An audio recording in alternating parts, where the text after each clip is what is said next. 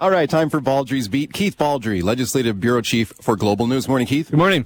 Okay, the provincial budget getting closer, and it was interesting. Big business now putting some pressure on the government for tax cuts, tax relief. Small business. A lot of small businesses. And small business, too. In particular. So the BC Chamber of Commerce had a delegation over here yesterday, sounding the alarm, or that there's at least tax relief should be coming, particularly to small business owners who are feeling the pinch on a number of measures enacted by this government, which has a cost to employers, and that's raising the minimum wage, more stat holidays. Yeah, we just got the Truth and Reconciliation stat holiday now. Yeah, that's a new holiday. So then you've got the employer health tax that came in to replace medical service premiums. So it's put a mandatory sick days. That's a big one. Yeah. So that's all those add up to costs to employers. Particularly, I think the impact is much greater on small business owners, which is why we heard from that delegation yesterday. Yeah, let's have a listen to a small business owner. So this is Global News from last night. Lisa Smith, owner of the Mint Hair Lounge in Port Moody, and here's her take on it. Have a listen. There needs to be some help from the government to help small businesses stay afloat. With inflation being a thing and everything's starting to rise, I can only raise my prices so much before clients start to leave. So in terms of what to expect from the budget, I don't think you're going to see, well, first of all, statutory holidays, they are what they are. They're not going to be changed. You're not going to see a decrease in the minimum wage. That will continue to go up. There is a potential, there's always a potential for maybe a reduction in the small business tax, which governments do move up, move down, a point or two from time to time.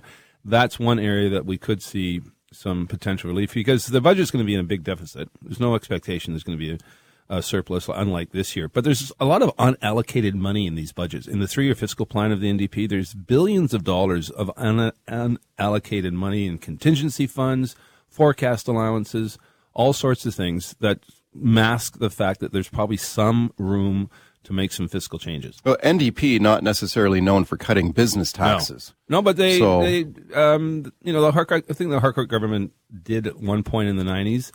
But you're right. No, the NDP government is known for liking taxes, whether it's the speculation tax, the employer health tax, and such. But I wouldn't rule it out of the realm of possibility. And there's certainly movement on that. Certainly not going to budge on mandatory paid sick days either. In fact, they're getting pressure from the trade unions to bring in even more paid sick days. Yeah, so I don't see any movement on that either. But like I say, if there's anything that's going to change, it could be that small business tax rate.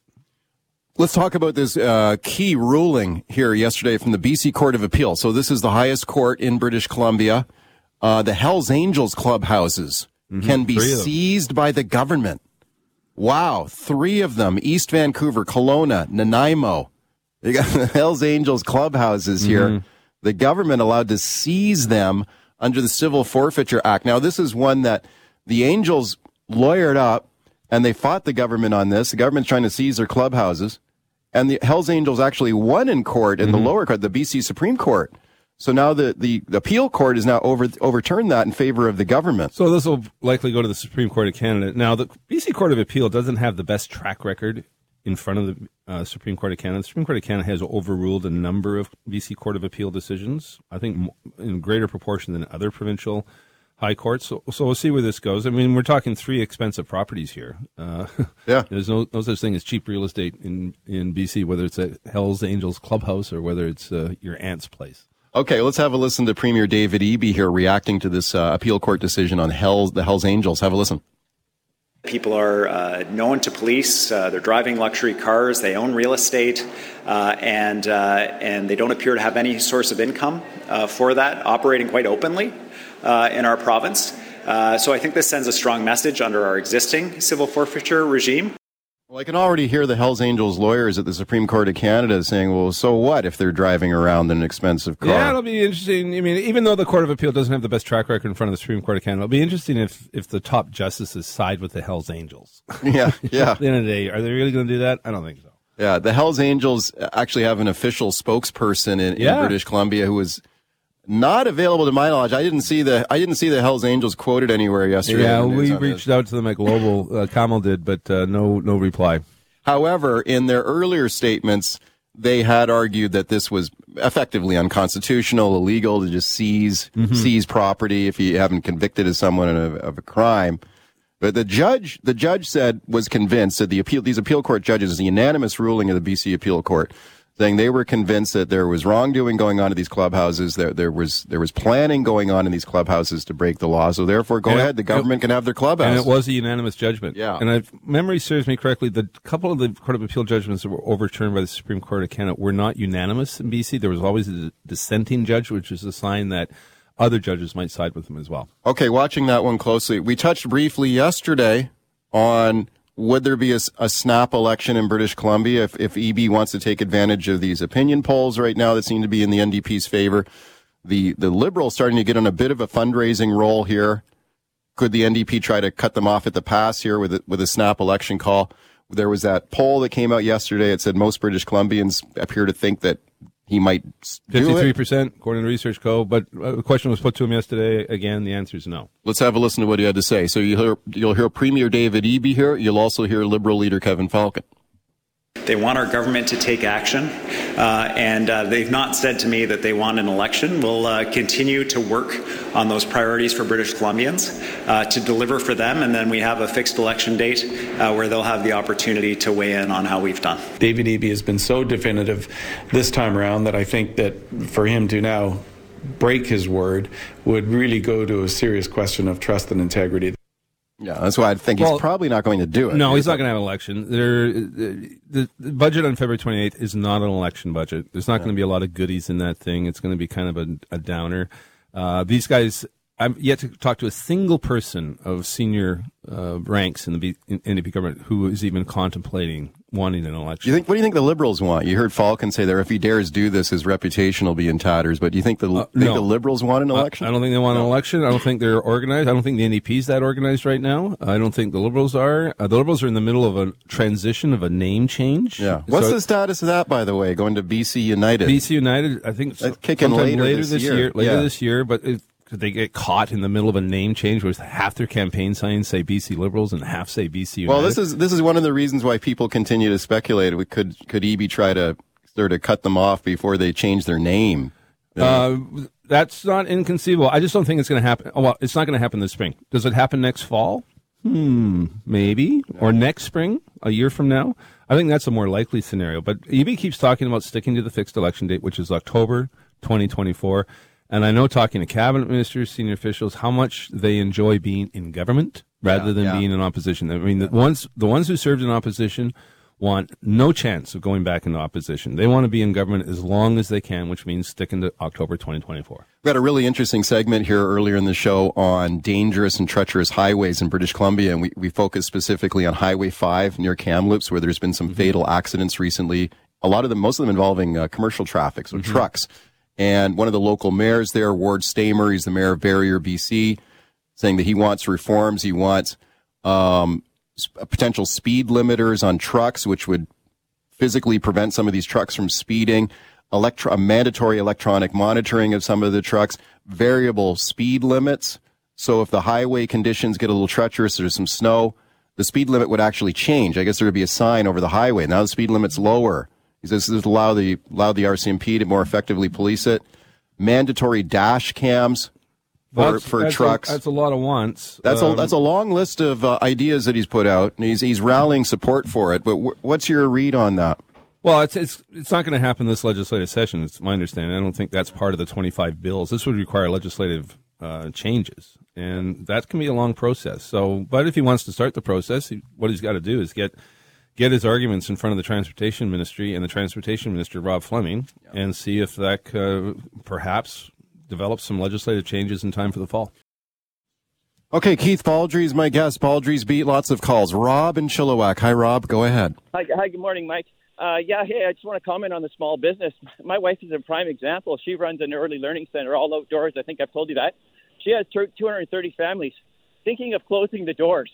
And I'll tell you, 5 days, 6 days, I'll tell you firsthand, people do take advantage of it. I don't care what anyone says. So not only does she have to pay for a substitute, she also now has to pay for that day off for those employees.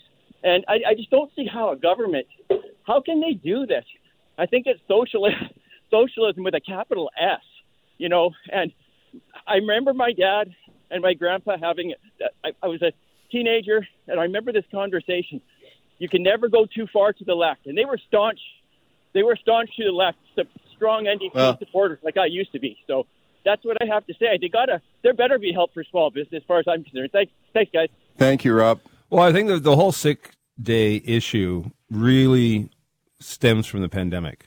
If you go back, this is where this was first talked about. It wasn't talked about pre-pandemic. It was the issue of coming to work sick. Yeah.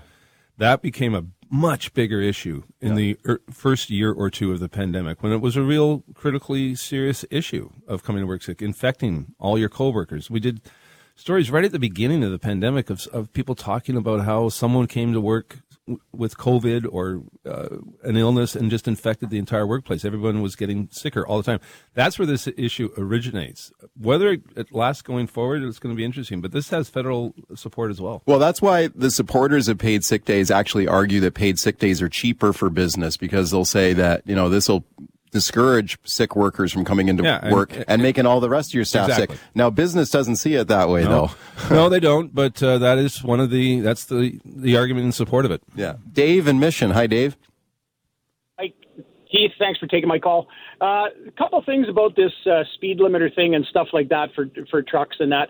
I've been in the business for 43 years. I've seen it all. And I think the one thing that we need to talk about with truck accidents and what's going on in the business right now, and the elephant in the room, is lack of training and lack of proper training. You can't expect a guy that goes to a driving course, gets his license, and then hooks onto a Super B, and they send him to Edmonton and expect him to know what to do.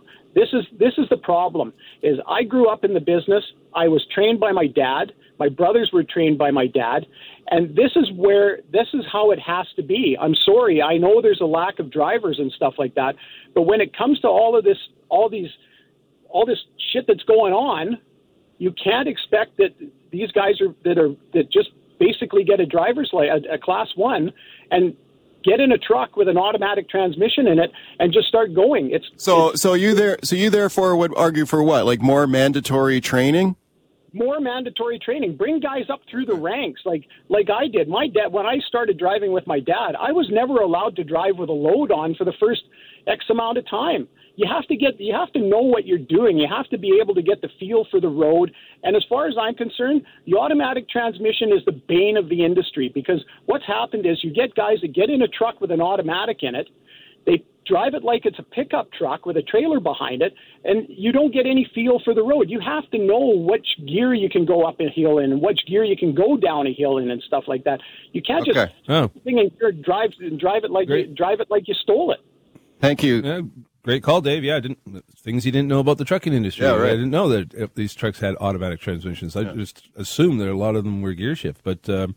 It's also the issue of training, where I think you see a lot of these accidents is in the winter on our highways, which can be quite dangerous in the winter. And are they getting adequately trained to drive safely in treacherous conditions? Which well, is look at all these guys we see slamming into highway overpasses, like the guy in the dump truck who's driving along with his dump truck up in the air. I have to wonder whether something else was going on there in terms of substances that were illegal. Well, Ben in Kamloops. Hi, Ben. Go ahead. Hey, good morning, guys. I'm a Class 1 driver. I was just listening to Dave. He's right on the money about the training. When I got my license, I had a job right away. It was a long time ago. I'm a senior now, and I had no idea how to back that into a loading dock. I went through a training program, but the thing is, guys, it's a lifestyle. It's a mindset of this rushing. I was a faller in BC, and in the late 90s, they changed legislation that outlawed paying a faller by production. It was so dangerous because of the mindset of rushing. It wasn't that you're speeding. You're talking about being a tree faller. So the guys would be what? They'd want to rush cutting down trees, get killed. Yeah, I think there was 30 died in that year that they finally said that's enough is enough. Now the same thing. I just go with this over and over in my head. Like, what is preventing them from doing this in the trucking industry? Like I said, I'm a Class 1 driver, and it is so crazy out there. It's unbelievable. I had to stop. Well, do you think it's a shortage of drivers? It is the problem is it's the mindset of rushing. People hire you. Oh, it's $28 an hour. You get there. No, it's paid by the production. You get $28 an hour if you fulfill your production. It's all about production. This thing is got to stop. This is a huge Thank you, problem. Ben. Thank you, Ben, for the call. Well, you raised a question of shortage of drivers. We've talked on this segment you've had segments many times on the shortage of people in various professions, whether it's healthcare, whether it's ferry workers. One assumes that it has to apply to the trucking industry as well.